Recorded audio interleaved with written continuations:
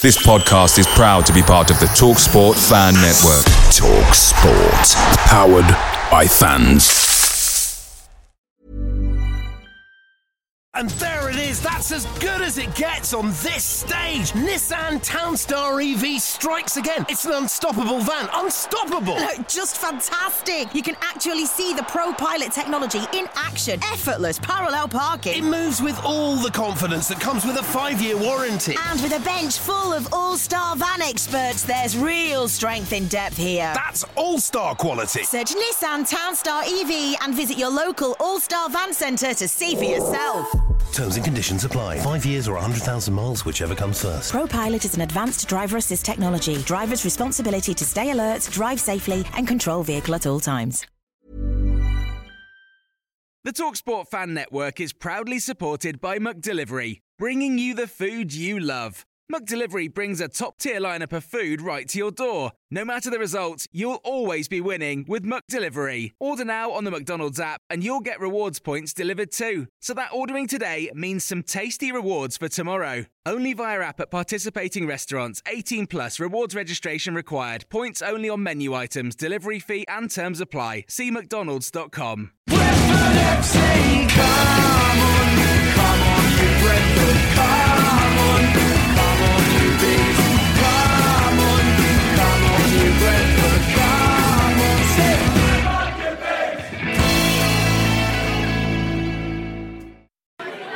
Welcome to the besotted Pride of West London podcast, and we are back in West London once again at the Distillers in Hammersmith. It's we're kind of a bit in Rangers territory, bit in Fulham territory, but you know we're in nil point territory. We're Brentford fans. We come here very, very happy today. Almost cancelled tonight. I was be honest with you, bit of bees overload going on. Monday night I did the video for Sunday. Tuesday was the radio show. Last night was Aston Villa. Tonight I thought, there's going to be nothing to talk about. That isn't true. There's absolutely loads to talk about. It's been a really eventful 24 hours. And I've got a really nice crew of people here to talk through with me. Jem, the magnificent Jem, welcome back. Hello, darling. You right? I'm all right. How's your nerves from last night? I'm all right. I'm all right. It was. I had to have a little bit of a lie down, and then it was all right. It could have been worse. You might remember a couple of weeks ago we had Robin Hood on with Edward the Headwood. Robin is back tonight. Welcome back, mate. Good to be back, Bill. Bill, Dave, whoever you are. I'm drinking lime and soda as well. I'm not even had a pint. Really good to be back. Thanks, Lainey. Always a pleasure. Never a chore. Well, it doesn't bode well for getting names right tonight, but there you go. We'll see what happens. And Kate, you're always welcome. Thank you very much. Nice to see you. Nice to be in a hut. Nice to see you. Nice. Yes. I'll make an admission here that only one of us was at the game last night, and that person was me. But that doesn't make me smug or pious. That just makes me I saw less of the game than the other three. I spent most of the game, if I'm honest with you, with my hands in front of my eyes, thinking, oh my God, they're going to score. Well, actually, I'll explain this a little bit better. I think that it was the atmosphere, the fact that there was like a lot of people there, and the fact that Aston Villa are very, very noisy fans when they get going, and the fact we were under the cosh. One thing led to another, and that was like, oh my God, we are going to get a hammer in here. We've been under pressure a lot last season without that intense atmosphere, and sometimes I think it's all right. We're coping, and we did cope quite well, but it was the fact that it was wave after wave after wave. It was a perfectly good challenge made by Mepu. It was never a foul, and from that foul resulted Villa's second goal. But we've come to Villa, we've battled, we've really fought hard. On reflection now, as the crowd moves away, 2-2 is a fair result. But by God, Brentford really are a team that deserve to be at the top of the championship. I'm gutted, but all in all, overall, we stole it there.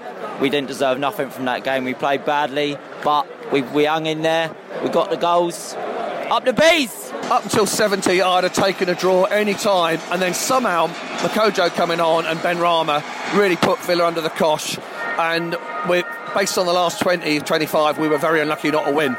You honestly think that? We were, based on the last 25, up until 70, it was Villa all the way.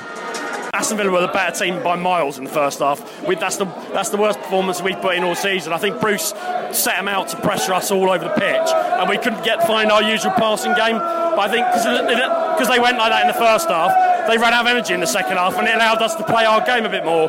So when we got the second, I thought there was only one team that was going to get a third, but obviously they kept playing, and the referee kept giving them free kicks and giving them free kicks and giving them free kicks. That was, the first half they completely outplayed us. Second half, first 20 minutes, they did the same again. I think we made the substitutions and we were a different side. We should have won it.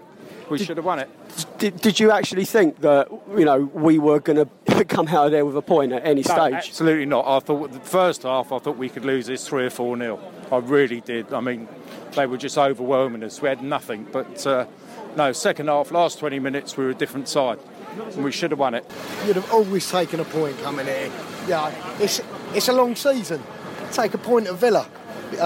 Gutted to concede so late, but... Did you, in your heart of hearts, did you think we won that? Yeah, of course I thought we'd won it. But against the run of play, to be fair, they'd bossed us for most of the games. But they got knackered, and then suddenly they couldn't cope. Half-time, I think if it had been a fight, they'd have stopped it. They were that much on top in the first half. We did really well to just be in the game and level. Second half, after the changes... first, like Pat said earlier, first 15-20 minutes they were still probably in the driving seat, but as the half went on, I could see us getting our second, and when we got it, I thought we were going to win it. I spoke to you before the game. I said I was confident. I fancied us to win tonight. As I say, half time I was completely wrong, but whenever you concede a goal like that, it always feels like 2 points dropped, doesn't it? With 20 to go, we suddenly were somewhat re-energised. If you only look at the game, we could have been 3-1 up, couldn't we? Still love that twang. So, Dean Smith, I'm not going to hear a bad word said about him, to be honest with you, still. However, after Sunday's game, there was a little bit of a call in the pub afterwards for him to fine-tune the team for the Villa game. There was a couple of performances that I would say they looked a little bit not lethargic. That would be like a really lazy thing to say, but they weren't at their optimum. They weren't at their peak, and I don't think any of us are ever sort of asking for him to make wholesale tinkering changes week by week. But if we're going to mount a serious promotion challenge, he probably needs to monitor who's the ones that aren't quite on their A game and then swap them out. Because we've all said that there's 2 players for every position at the moment, and some of the players that haven't quite got their chance yet are just they're knocking on the door. Saïd Benrahma is the obvious one. He in every game that we've seen him come on, he's done something amazing, and then in the Southend game he scored a goal and he set a couple up, and he's got the fans singing about him already. He's really creating a buzz. So, Jem, were you expecting him to flip it up? And if you weren't, are you expecting him to flip it up for Blackburn now? To be honest, when it was unchanged, I weren't surprised at all. And I've got a bit of a conspiracy theory in my mind that until the situation with Woods is resolved, I wonder whether he might just not change anything, so it's not obvious that he's not changing that particular thing. But that's just because I've had too much time to think, probably. So, yeah, I wasn't that surprised. But at the same time, what I was encouraged with in last night's game was he'd used all his subs by like 73 minutes, which is not like him at all. So at least he's now making subs, and I think subs that really made a difference during the game in a bit of a better way, whereas previously he's been a little bit, you could probably say a little bit kind of paint by numbers with substitutions. I feel like he's almost growing into or knowing his squad better or whatever it is. making a difference in the games at least. So I don't know, yeah, a little bit. Not being funny, Kate, but you know, he might have used all his subs up in 73 minutes, but if he hadn't have, we were probably going to lose that game. You know, he had to do something, and like I'm not saying those substitutions were forced on him. He did it, and they were inspired because they really did change the direction of the game. Yeah, definitely. I thought it was brave of him to bring Mokotjo on at half time. It was obvious something was going wrong, and he was like, I'm gonna make the change straight away. And he, as we've already said, he doesn't do that a lot. It's not a thing he does. And it did change the game. Mokotjo just was pressing more. He looked really energetic. He looked aggressive. He was putting more tackles in, and it absolutely gave us much more stability. And the same with Inaris when he came on. We haven't seen much of him so far this season, but he looked really good. He looked strong, and he had that amazing shot. Which would have been a peach if that had gone in.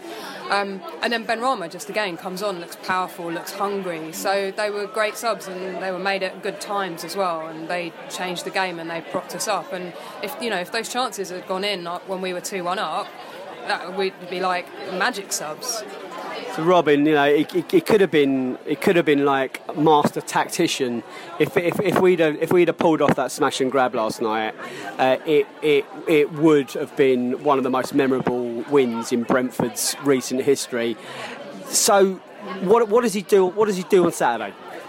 Well, it's interesting to say it would have been one of the most memorable wins. I think it would have been, if we'd have won that, I think we would be talking more and more even about our chances of promotion this season. Cause automatic, yeah, exactly. Because it's the only so that for me that's the key thing is that if we were to win that game, and it's the classic thing of the team that wins the league or gets promoted automatically is the team that can win when they're playing badly.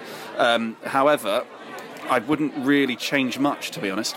I think we've come up against, in our first 3 games, teams that are either have come up and are poor or are on their way sort of down, if that makes sense, in the footballing ladder and aren't really performing up to their optimum. And yesterday we played a team that were very in good form and played very, very well. And I don't see that happening against Blackburn, so I wouldn't make too many wholesale changes. Maybe McLeod off for Mokotjo. I think Mokotjo's earned his place in the first team, but apart from that, I wouldn't change a thing.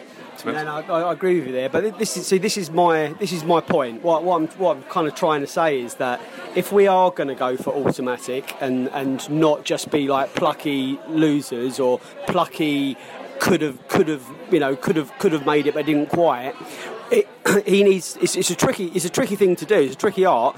But like when you keep a boiling pan of water just off the boil, or just on the boil rather, sometimes you need to just change things around and move it around a bit. And I don't think anyone's asking him to kind of make 3 or 4 changes per match and be a real tinker man. I think sometimes you need, if someone's dipped below the required level, then he needs to be on his A game and swap them out. We need to be constantly at that peak, because Leeds United, they seem to be early season favourites to go straight up this season. You've obviously got Derby County, the darlings of the press. You've got 1 or 2 others that are kind of favourites, like Middlesbrough. Swansea are still doing very well, but we're just behind that, and we need to be just not ruthless in terms of selection, but we can't make mistakes. And it was obvious that Canos needed to be rested after Sunday. Yeah. It's funny, I was just about to mention Canos actually. I've seen a few people on Twitter and sort of consensus with a couple of other Brentford fans that they feel as though Canos should be dropped for Ben Rama. Now, I'm fully behind Ben Rama starting at some point. I think he's just got that special something. But what we've got to factor into this is that Canos is playing better than he did last season. The reason I think he's coming across as not playing as well as he could is because you've got Watkins and Malpe who've started the season in absolutely blistering form. So I don't think Canos is playing not as badly, but not as well as people think. I think the only change I would make is bringing Mokotjo in for McLeod to add a bit more bite in midfield. But we haven't got the same style or squad level or squad depth, shall we say, as teams like Leeds United and Swansea and Derby. So yeah, that's just my take on it anyway. It was interesting. At half-time yesterday, we were walking around the concourse and people were saying this game has got Woodsy written all over it. It's someone that needs to put his foot on the ball, do the meerkat thing of, just look up and spot the pass, look busy, but kind of take the pressure off the rest of the team. It didn't happen. What do you think is going to happen with him? It needs closure, actually, doesn't it? Oh, it needs closure, definitely. I think he's off. I think with the change in the team, I wonder whether that will start happening in a couple of games. I think we're still, this team and this club is still learning how to do without him. I think we're all assuming that we're going to be doing without him. And I think probably that might be another reason why there ain't been so many changes, because we've got to get used to this. And then I think maybe, one player comes in, one player comes out. But at the moment, we're really learning to play in a different way than we have been for however long he's been at the club now. I quite like your conspiracy. I like the fact that you think there's a kind of like this cloak and dagger plot going on around his future. Until Woods goes, I still think so much of what's going on is about Woods. That's why I think he has to go now. It's not in a bad way, not in a conspiracy way, but it's a hangover, isn't it? In the same way we had a hangover from, the free going last year. Okay, this is different, but Woods was everything at one point. When he wasn't in the team, we played dreadfully for a long time. Now we've been building out of that for a little while now, but I wonder whether the confidence, maybe even just with Smith, because he's such a Smith player, is just not quite there yet to start messing about when we're not. I don't know, everyone's got to get used to it a bit. Actually, our record without Woods is phenomenal. No, it's phenomenal. It's what I said part of the way through the game yesterday was that first 70 minutes, if you like, was the first time this season for me that there has been a 5'8" ginger-shaped hole in the midfield. But I think, considering if you'd have had Woods on that pitch, say, against that team, with Woods fully committed to the club and in that sort of ethos, I still think Villa would have overrun the midfield. So I wouldn't say there's too much of a hangover about Woods at the moment. But it's where all our minds go as well. I mean, everyone was thinking, right, what do we do now? Well, we need Woods. You know what I mean? And that's, I think, where everyone's like, we need Woods. And then actually, when something else, you're smarter than most people. That's a good shout. I mean, I think like it has been Woods. Woods is your go-to. You go to sort of silver bullet. I think Makocho's the answer to a lot of this now. Yeah, I mean, he looks great. He looks like commanding, he looks busy, he looks totally committed, and he produced a lot of stuff. And he pushes forwards as well sometimes in ways that, like, Woodsy will push to the side or backwards, like Makocho drives forwards. And and if we've got, like, Konza and Meppen playing a little bit higher, perhaps, than previous centre-back pairings have, then actually, if they're going to bring the ball out, then you want someone like Makocho, McLeod sort of, to, like, continue that forward motion. It doesn't need to be quite as far back as Woodsy has played in the past, maybe out of necessity rather than his natural game, and also to get in the way if needed when they're coming back the other way. I think a lot has been made also of how important it is to get a year under your belt of being in England and acclimatising. More pay. People slagged him off quite a lot last season, and said same as Sawyer's. He wasn't fit to lace other players' boots, etc. But Makocho, I think he is another one that I think he's been transformed. I watch him now. He doesn't. I'm not saying he doesn't make mistakes, but he seems to be a really complete midfielder. I honestly think that whoever spotted him, however he was scouted, they've done a proper job getting him at Brentford. I can't think of one thing Cameron Makocho can't do on that pitch. He's quick. He's no good as a goalie. Oh wait, we haven't seen him in goal yet. But he can pass, he can shoot, he can tackle. He's strong, fast, reads the game well.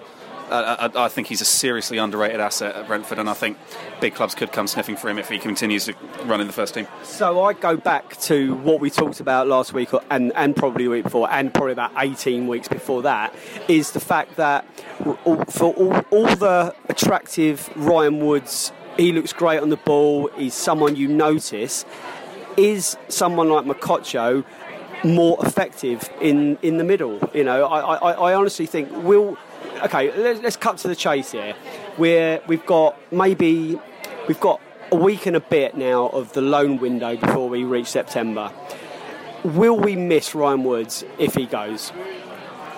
As of the start of this season, no. We've been through this before where players like Hotter, like Alan Judge, who constantly get scouted about their, constantly rumours swelling about their potential move away from the club.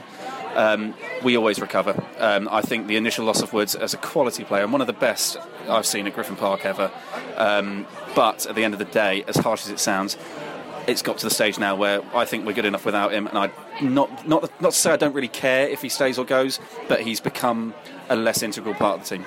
And we've brought another player in. Josh Da Silva has arrived this week. Again, I ask you the same question, Kate. Will we miss Ryan Woods if he goes before the end of September? I think that Ryan Woods has been an absolute legend for Brentford. He's been absolutely wonderful, and it's been a pleasure to see him in the shirt and see how hard he works for us. But I think he's going to go, and I think we'll be fine. Jeff? Well, a ginger lost is a ginger missed, in my book. I mean, that's just clear. But I think there are times when if he'd gone, we would have missed him terribly. But I think now we've worked out how we play without him, and I think especially if McEachran continues to improve and gets that what he's been lacking, let's be honest, I think actually him in there and Mokotjo in there for a bit of steel might work better for us in the end. But he's a lovely player and he's been brilliant. Yeah, I got to agree. We're going to move on any second now. We're going to talk about Neil Maupay, but I got to echo that really. I'll say that he should stay. I think he's better off at Brentford, at least until January. Why would you want to go and play for Gary Rowett at Stoke? Swansea's actually looking probably a better option because they're actually started the season quite well. But equally, I'm not quite sure that that's the right environment either as your next step. I think you're a Premiership player. I think you could be a Premiership player with Brentford. I think you ought to hang in there at least until January. From a Brentford's perspective, he's under contract for a significant amount of time still. There's no rush for us to get rid of him. But that's the way it is. If we're going to get 6.5-7 million, then he's useful to our bank balance. So I just hope he's here in January still. So after this twang, we're going to be talking Neil Maupay. So without Billy here, it's really difficult to understand how you actually pronounce Maupay. I mean, there's no one that is a natural, fluent French speaker. So for the moment, we'll have to call him Maupay. It might parlez-vous franglais, etc. So Neil Maupay last night.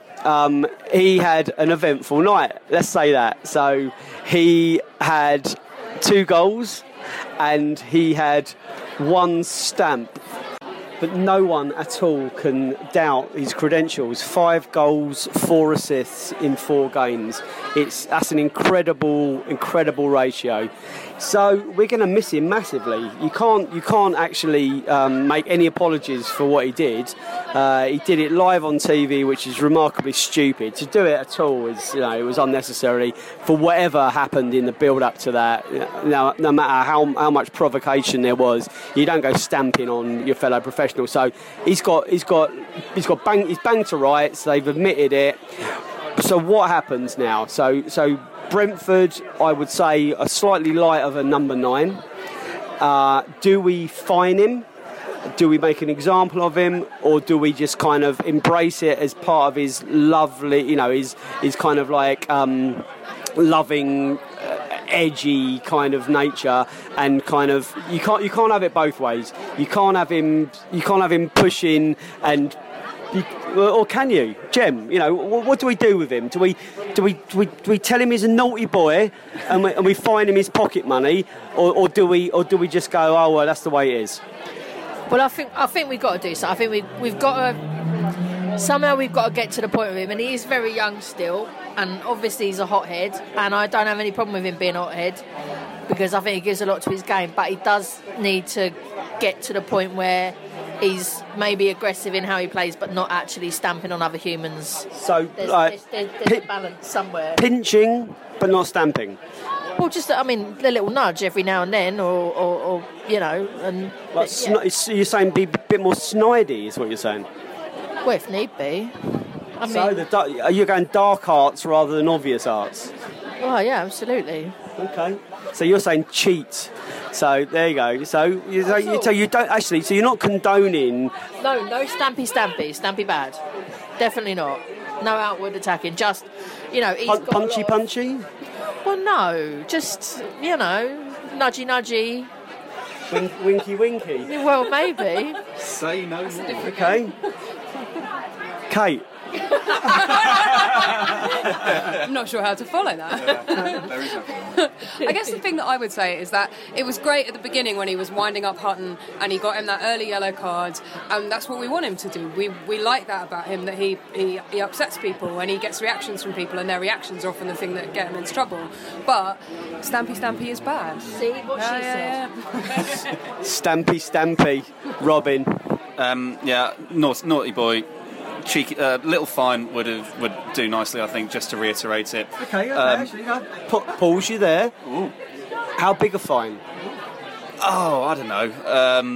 A fiver? I don't know. I've got no idea about the fines. Are we talking a Sunday league fine? Or are we talking hundreds? Are we talking thousands? Are we talking donation to charity? What are we talking? I'd say a small percentage of his weekly wages and some sort of contribution to something else. Specifics. All right, $5,000. There you go. That's £5,000. I don't know. For God's sake, man! You're numbers out. No, Stampy, 50,000. £5,000 for a stamp. That's like, is it not penny black? Is it? Look, I don't know, honestly. But what I will say is, before we do anything else, I think it's important to acknowledge that we need players with attitude in our team. It's what we had with players like Jonathan Douglas, like Alan McCormack, players that aren't afraid to get a little bit gritty. He is what Ed the Head would call an angry man. The angry man of the sea. You need that player who really does sort of get under the skin of the opposition, whether it's by his footballing prowess or being a little bit aggressive every now and again, or both. But there's no place for Stampy. No, Stampy, no room for in Brentford. And I'd say we're talking baby language now. But no, honestly, I'd probably say that, of course, you don't want Brentford players to be highlighted live on Sky with slow-mo stamp vision to kind of just to make it look even worse. And for the minute he did that live on TV, he was going to get a free game ban all day long. And I don't want to see Morpay's aggression necessarily change, but obviously that's unacceptable. I think he must know that now. And £5,000 does seem a little bit harsh, if I'm honest with you. You put me on the spot. I don't know his wages. I don't know. Maybe ban him from going to the barbers. Football's like getting their hair done. Maybe do that. Maybe something. Nando's for a month or something. Nando ban. That's a good one. But I think you've touched on it already. I think the way in which we've handled it as a club and he's handled it as a player by accepting the ban, I think is very, very good. I think we've done it very well. Maybe he ought to just use really expressive Gaelic hand actions, really with really big French swear words right in the face of players with hand actions. Just before the face, to be clear. Before the slappy. No slappy. In the facey. No. So where? Okay, bringing it back to non-repetitive language. Where are we going to go now for Saturday's game at Blackburn? It's an important game where we're missing our leading goal scorer. Where do we look? Is Marcus Force straight in there, or are we going to look for Watkins, or are we going to look for Sawyers to go and play a number 9 role? I think the answer is clear, and I think it's exactly what he's going to do against Blackburn. Watkins down the middle, Canos and Benrahma wide. I think, as much as I really rate Force, and I think he's going to be a real, pun intended, force to be reckoned with. Ha ha ha. We're in a pub, we're making puns. But I think that's the obvious solution. I think Watkins, I prefer seeing him out wide because I think he can pick the ball up deeper and use his pace to run at defenders. But when you've got the prospects of Canos, Benrahma and Watkins all on form, all swapping over, all interchanging from left, right and centre, going at a defence is a mouth-watering prospect to me. I think that's what you should do, and I think that's what you will do. I'm going to come to you, Kate, but you have to use force as a pun. You have to use force within this in some way so we can do the fake laugh again. Okay, I promise to try. But I also think that the prospect of those three up front switching around like nice and fluid would be amazing. And in some ways, it feels like a shame to put Watkins in the middle because he's been doing really well on the wing, and it feels like disrupting that kind of flow he's got going. But needs must, right? Would it be like something to be reckoned with? It would almost be like a force to be reckoned with. Can I just say, they're nice sound effects.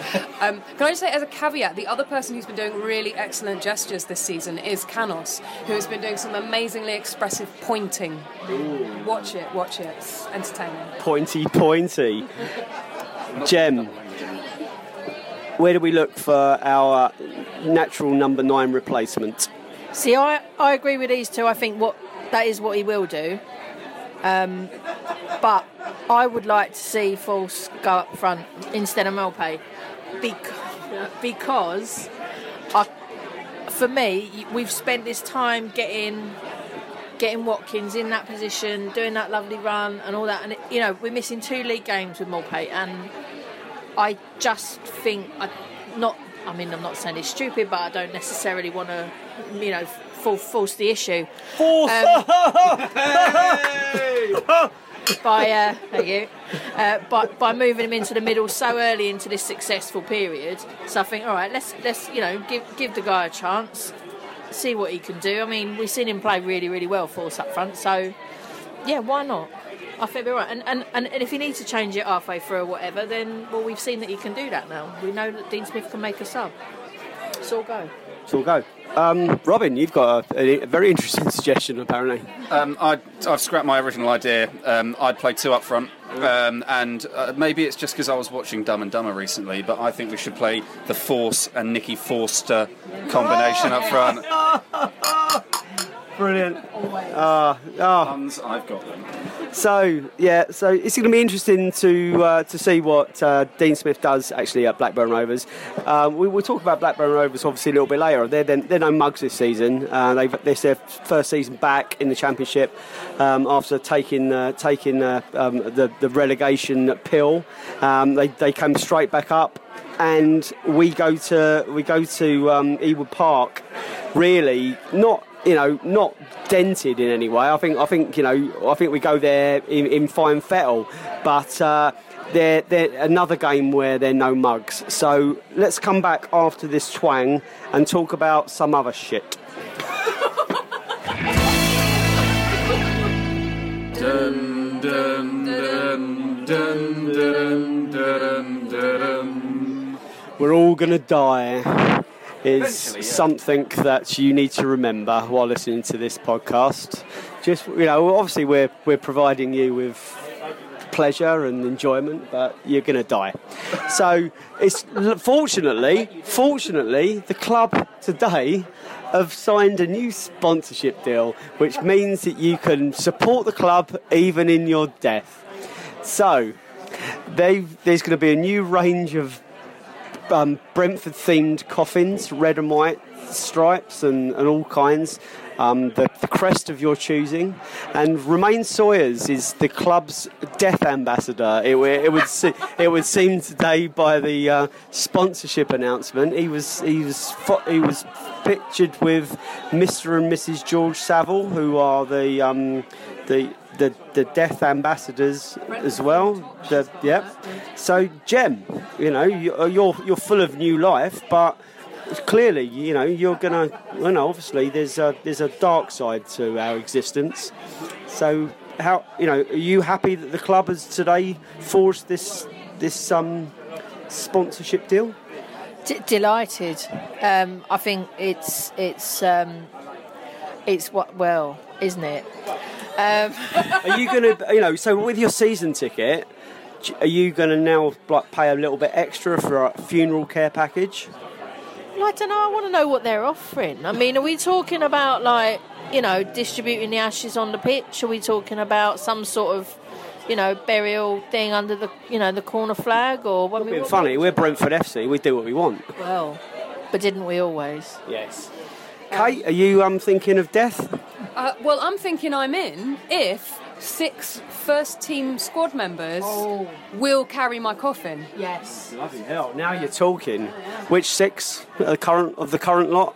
Well, I'm going to have to think about their relative heights, Yes, because it's you don't want like Barbet at the back and lopsided. Maupay at the front. Well, that'll all go a bit wrong. I don't know. The tall ones. I just choose the tall ones. Okay, so Dan Bentley's probably going to be in there, isn't he? Hopefully he doesn't. Hopefully he's not on one of his flappy moments. Otherwise, he might drop you. Are you going to be cremated or are you going to be buried? By the way. Oh, definitely cremated, because then I can be turned into diamonds by the people I leave behind. Actually, talking of which, can you put the heater on again? In the we're in the hut. It's got a little bit cold, so Kate's now pressing the cremation button. Oh, the curtains have come down, and now Robin. Are you? Is it my turn? It's your turn. Are you? Talk to me about death, my friend. I've actually got a slightly informed position on this. Actually, my having died already. My mum is actually a celebrant, so she conducts celebratory funerals that celebrate life rather than mourn death, and she's absolutely fantastic at it. So I do understand the value of funeral directors and what they provide, as well as the people that provide them. So I'm going to come at it from a slightly more, not more informed perspective, but a more serious perspective. It's a very important part of everyone's lives. And yes, I will. Death. Yeah, I will die at some point. And then what I want is to be placed. I'll be buried under Griffin Park's pitch, actually. Actually, no, it won't be there anymore. I suppose it's not going to be there. Well, Yeah, I could just be. It's like Mussolini. No, I'll just be part of the advertising hoardings, just there like that. Oh, that'd be good. That'd be good. Just like to have your, like in the perimeter. Now it's like LED. You could probably have like your all your photographs of your life going around in a kind of like a procession.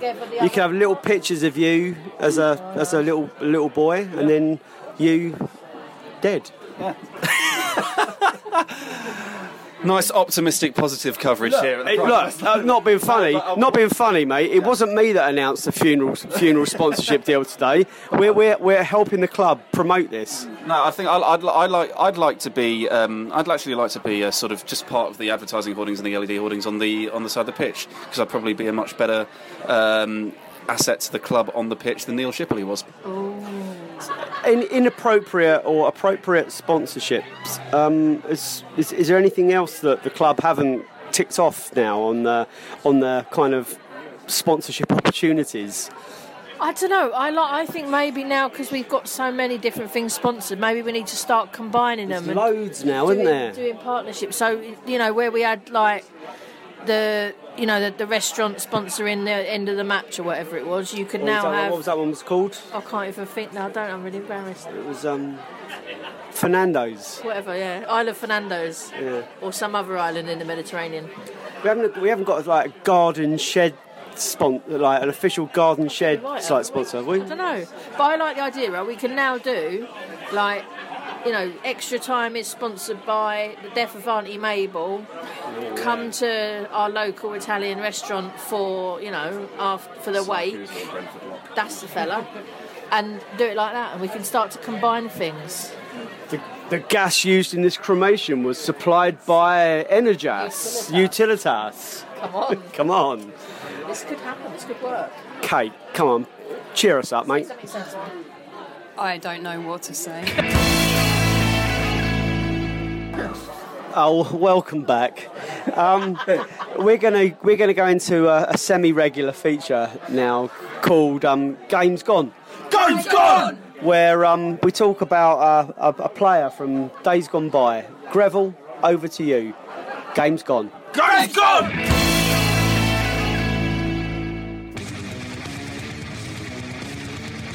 Game's gone! Game's gone! The game's gone!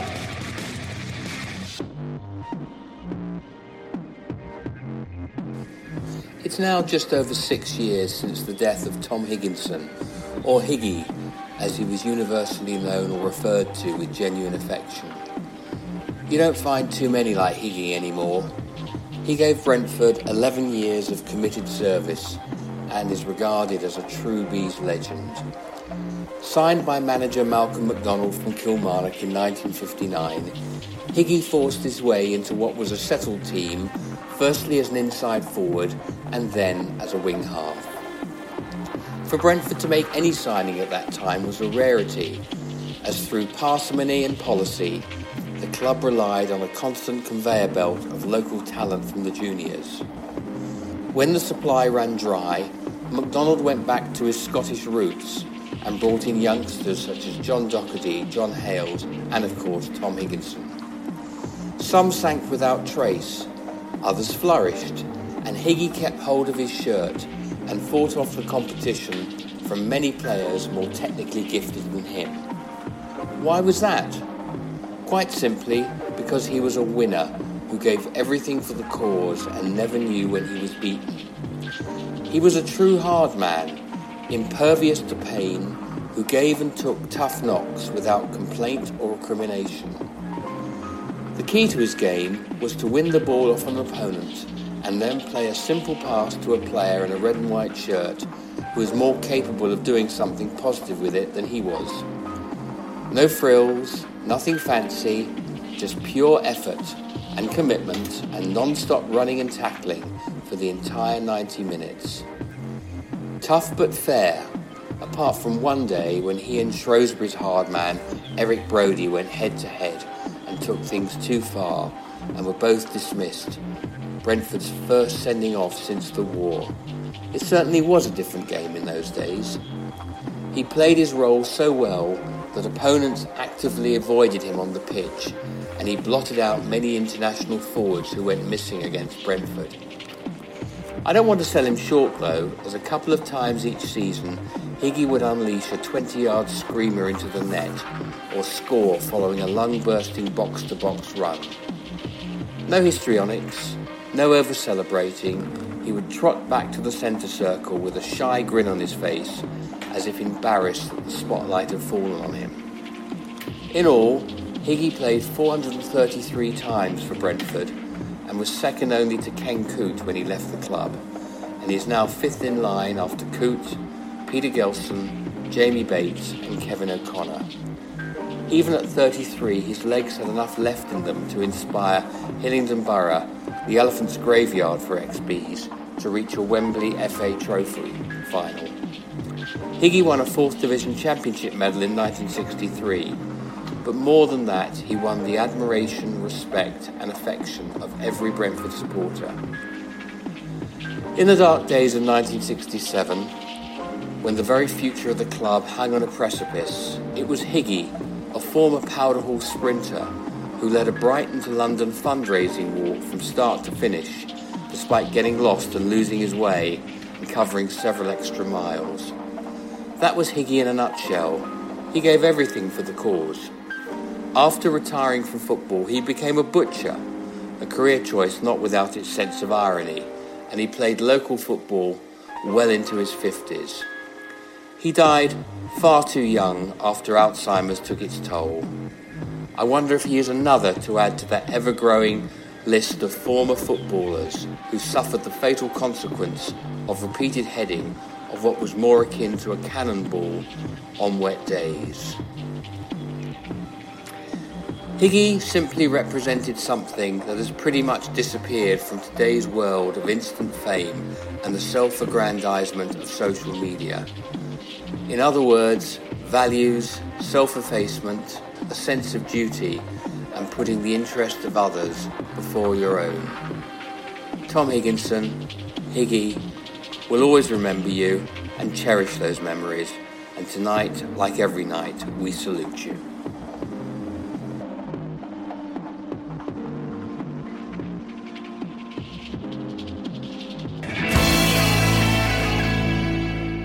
Interesting conversation here. So the evolution of the funeral conversation and the old Brentford player conversation with the game's gone. Game's gone. Is that which Brentford player would you most like to be haunted by? Tweet along, kids. Tweet along. This is that you're not going to get this shit anywhere else. I'll be honest with you. No one's ever going to ask you which Brentford player would you like to be haunted by on any other Brentford outlet. So we're going to go, Robin, to you. Which Brentford player would you like to be haunted by? Easy. Martin Rowland, so I could tell him to fuck off every single day of every single year, and it would be brilliant. Okay, but he's not actually dead. But there you go. So I'm not going to. No, I'm not going to go there. I'm not going to go there. I don't know. Kate, I'm a Brentford player. Which Brentford player would you like to be haunted by? I am also picking a living player, but I would like to be haunted by Sammy Saunders because I would like some sweet, sweet fashion advice on a daily basis.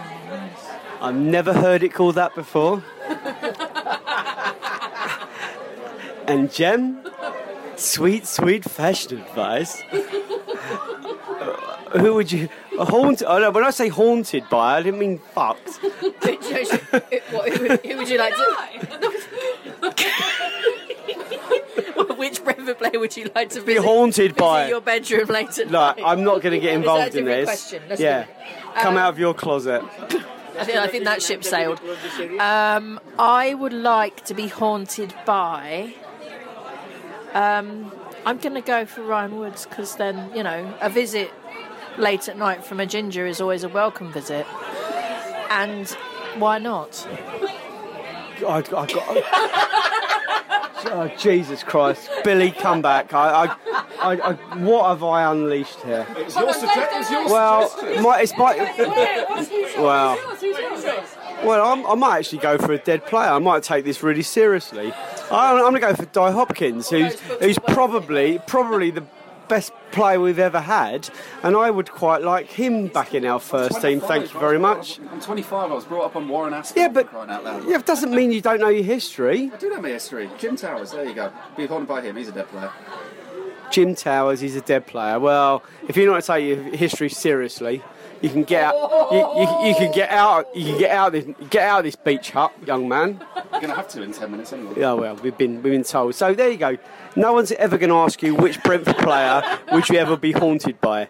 So after this, we're going to listen to 5 from the Hive, as Billy calls it, and we're going to be talking to Mickey Delap, who is a Blackburn Rovers fan.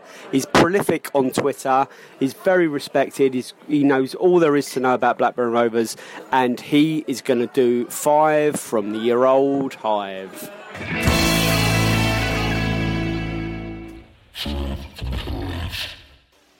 Blackburn Rovers.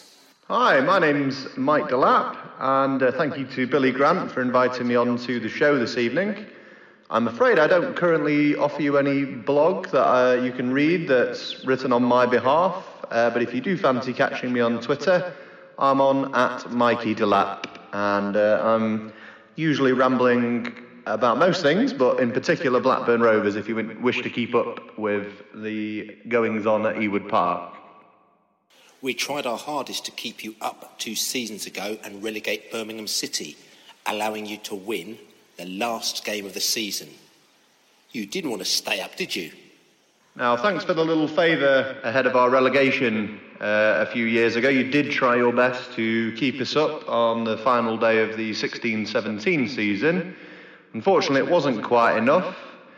Of course, as any club's fan would ever tell you, being relegated was a very difficult and trying time. Very upsetting as well, of course, all down to the manner that it took place in. He experienced a very difficult season under Owen Coyle, and Tony Mowbray did come in around February time and tried his very best to keep us up, and it was a testament to how well he did that he was almost successful, because it looked very, very much a lost cause for long periods of that season. But thankfully, if anything, a relegation, although it didn't seem like it at the time, was a chance to start afresh with a clean slate, if you will. We went down, we lost a lot of players. I estimate possibly 14, 15 players all in all left the club due to being out of contract, or in Conor Mahoney's case, fancied a crack at the Bournemouth under-23s, which was a very strange decision. But yes, I mean, it was a very brief stay in League One, which was unexpected in many ways, but also, of course, very welcome. I was mockingly told to enjoy League One and its many delights, and I'm pleased to say it was absolutely a very memorable season. We bounced back at the first attempt. We got a smashing little side together, kept Mowbray on for the period of the season, for another season, and of course into this one, and it's to this date reaping some dividends. Promotion was fantastic and a wonderful moment for fans of Blackburn, who of course have experienced some very difficult times and some very tough times in recent years. So we feel as a club it was a very rewarding moment at Doncaster away, the third to last game of last season. And yes, of course, delighted to be back in the Championship. It's proving and should prove to be a very exciting season with many good teams in the division. Do you feel you needed to go down in order to come back stronger? It sounds a bit backwards thinking, that type of question, with the greatest of respect, of course, to the person who's asking it. But in many ways, yes, we did. For a while now, we've needed a wake-up call and a restructure, and for everybody who makes the decisions at the club to have a look at themselves and see what we could do better, which in many cases was absolutely everything.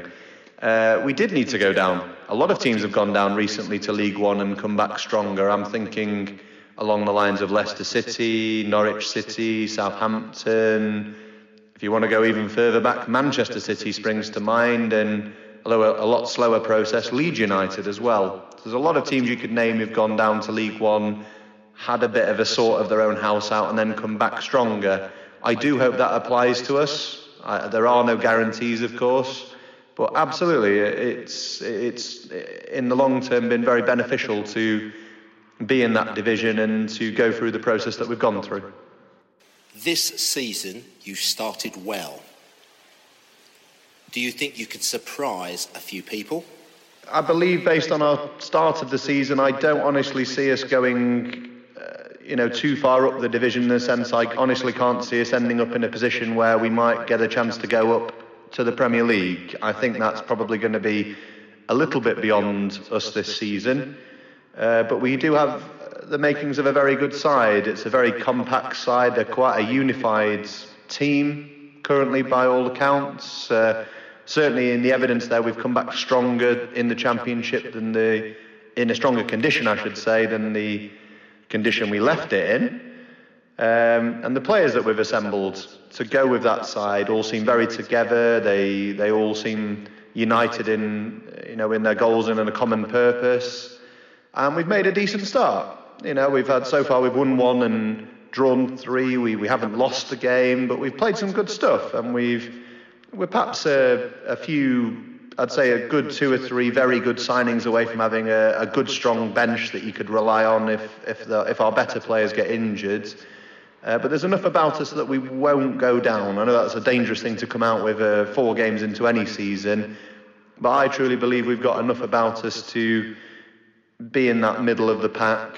We might even catch a few better sides out who perhaps underestimate us. And if that happens, I'd be delighted. I think a good, strong season is, to re-establish ourselves as absolutely what we should be aiming for here. Who is making waves for Blackburn this season? If you're looking at the Blackburn Rovers squad and wondering who's been making some waves for us this time out, the obvious answer is Sir Bradley of Dack, which of course is a long way of saying Bradley Dack.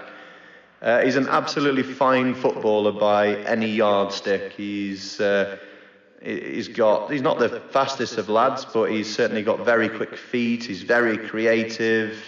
He brings everybody into play, and for someone of that ability to be in our side is very exciting, because we haven't had a footballer like him for a number of years, I would say. You're going back 8 or 9 years to find someone as talented in our side.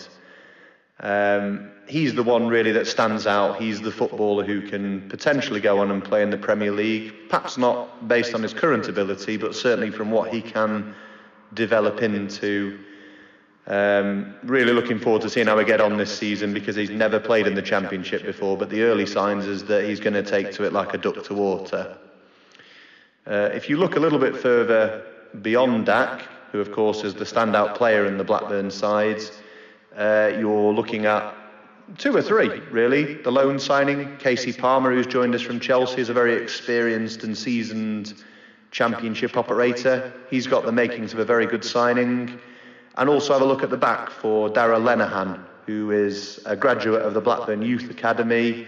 He's been down to League One with us, he's come back up with us, but he's a very, very old school defender who really enjoys defending. He slots in right at the back alongside the more sort of heralded Charlie Mulgrew. But he's made a strong start again to life in the Championship, and there are, again, many a scout or even our own manager, Tony Mowbray, has claimed that he'll play in the Premier League in the not too distant future, and I'd be very inclined to agree. Saturday, it's looking tight. How do you think the game will pan out? With regards to Saturday and facing Brentford, I'd like to go on record as saying I really like Brentford as a team. I always want them to do well, not at Rovers' expense, of course. That would, of course, be very silly. But I think it should be a close game that we're looking forward to on Saturday. I think Brentford have made a very good start. I think, again, they've got some very good, young, hungry players, which seems to be a very running theme with Brentford in recent years. I think there'll be goals. I believe Dak and Palmer, who both missed Wednesday's draw with Reading through injury, and potentially Adam Armstrong could be back in contention to play. So I'm expecting a good game, and I'm expecting both sides to score. I'm leaning towards a draw here. Give us a score prediction. I possibly think we drew 2-2 on Wednesday, and I would not be shocked if that was the score again on Saturday. So that's what I'm going to go with. And I expect a good open game and a good contest, and I'm looking forward to it. Thank you very, very much for having me on the podcast this evening, and I hope you all find it a good listen. See you all very soon. Thank you. So Brentford head north once more to Ewood Park, Blackburn. But before the game, Blackburn offers the traveller, the weary London traveller, so many things. Two things probably. We've looked at Blackburn, and we've not drawn a blank, but we've come up with only two things to do before the game. Cheese and bean pie is always a good thing to have. There's a pie shop opposite Ewood Park. I wouldn't go to the Hungry Horse. It's a doggerel pub. There's the Navigation Arms, I think it's called. There's a couple of places to go in and around Blackburn, but you've got to do your research. However, before the game, I know that, Robin, you have got the most amazing alternative to the McDonald's. Right. It's something that I think is absolutely extraordinary. Basically, there is a bee centre. Yes, that's right. Yeah, and I've done my extensive research on this, and there is genuinely a bee. This is actually true. This is 100% true, and it is in a small little suburb outside of Blackburn. And basically, this is a bee centre. Now, the owner of this bee centre, the guy is amazing. He actually owns another bee centre in Denmark. But when he was growing up around this bee centre, and he really loved it at one point, so he made a lot of money and he bought it. This bee centre is quite small, but it does well with a considerably small budget compared to the other bee centres around it. It likes to, but the thing is, it's an amazing bee centre because it likes to bring in young bees, and when they are sold to rival beekeepers and rival bee centres that have a bigger honey pot and offer more honey than the bee centre can, they buy even better young bees. It's absolutely fantastic. Young bees. Yeah, young bees. This does have they do have a habit of letting their queen bee leave every year, which is a real shame. So this year they've decided to scrap that problem and have no queen bee. It just changes every week depending on what the bees decide. And they also happen to be moving to a new beehive soon as well, so that should be an interesting development. So they've got a couple of really sort of prime exquisite bees that you can go and have a look at. There's Beal Malpay, who's fantastic. Have you got this by now, people? Do you understand what's going on? Yeah. And as the Bizotted podcast listeners realised what we were talking about, they realised that there's also a bee called Beta Gillum. There's Olby Watkins, SB Conser. There's Beco Henry. There's plenty of bees to go and see there. And I tell you what, it's £25, so it's a bit pricey. £25? Game's gone. But it is fantastic. But just to give you a bit of perspective, the Rival Bee Centre is unable to bring in any new bees at the moment. But recently they lost 7 bees and could only bring 1 in. And as the podcast listeners realise where that joke was, was that Q Bizarre? Q Bar. Bizarre. Anyway, I'd highly recommend it. So there you go. If you've got £25 to waste, there you go. You go to the Bee Centre in Blackburn.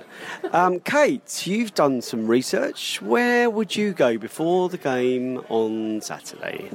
So I will not be offering such a complex allegorical tale, but I am going to suggest that we all go to Salisbury Hall.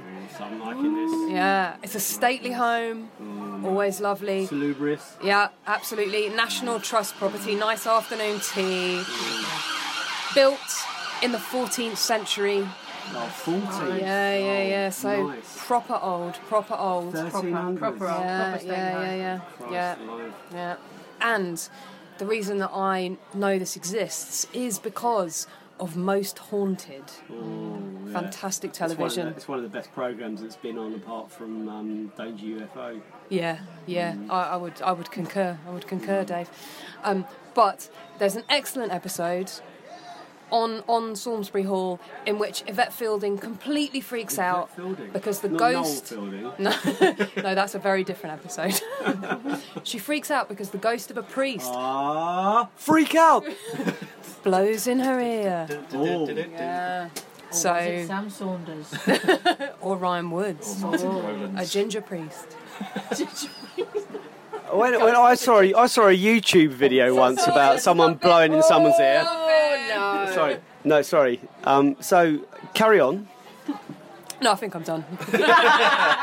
So there you go. There's 2 things that you might want to do before you go to Blackburn, or not to go at all, and then go to Ewood Park to see Brentford beat Blackburn Rovers. Because I honestly think, I think we were talking on the Besotted Pride of West London radio show on Love Sport that the haul from the 2 away games that we had coming up, which was Aston Villa and Blackburn Rovers, was 4 points.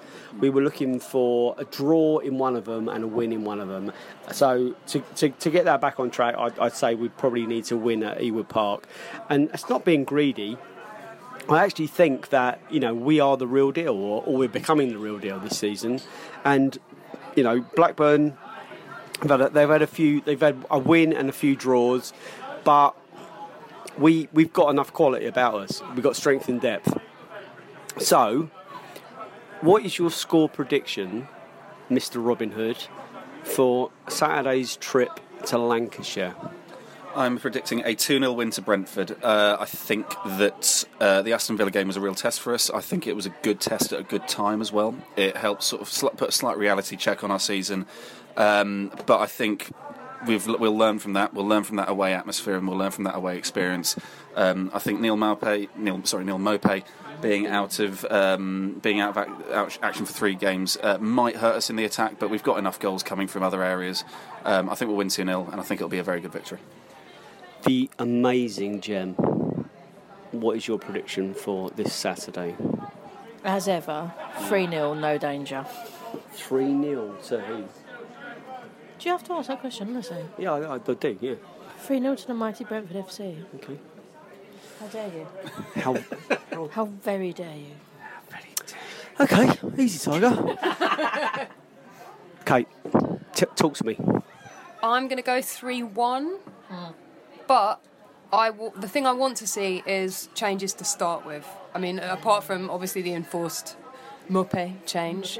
But I think we need to stick Mokotjo in there from the beginning and be braver with that lineup, not just repeat what's working. Be brave. Be brave. I'm with you all the way there. I think Dino needs to kind of like preempt where players are kind of like dipping a little bit.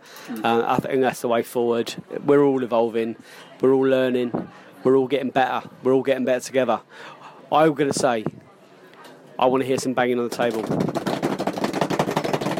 I want to hear you say, come on, Ubies. Come on, Ubies! Say, come on, you Brentford. Come on, Ubies.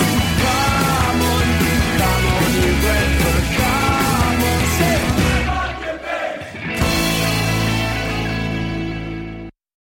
Away days are great, but there's nothing quite like playing at home. The same goes for McDonald's. Maximise your home ground advantage with McDelivery. Order now on the McDonald's app. At participating restaurants, 18 plus serving times, delivery fee and terms apply. See mcdonalds.com.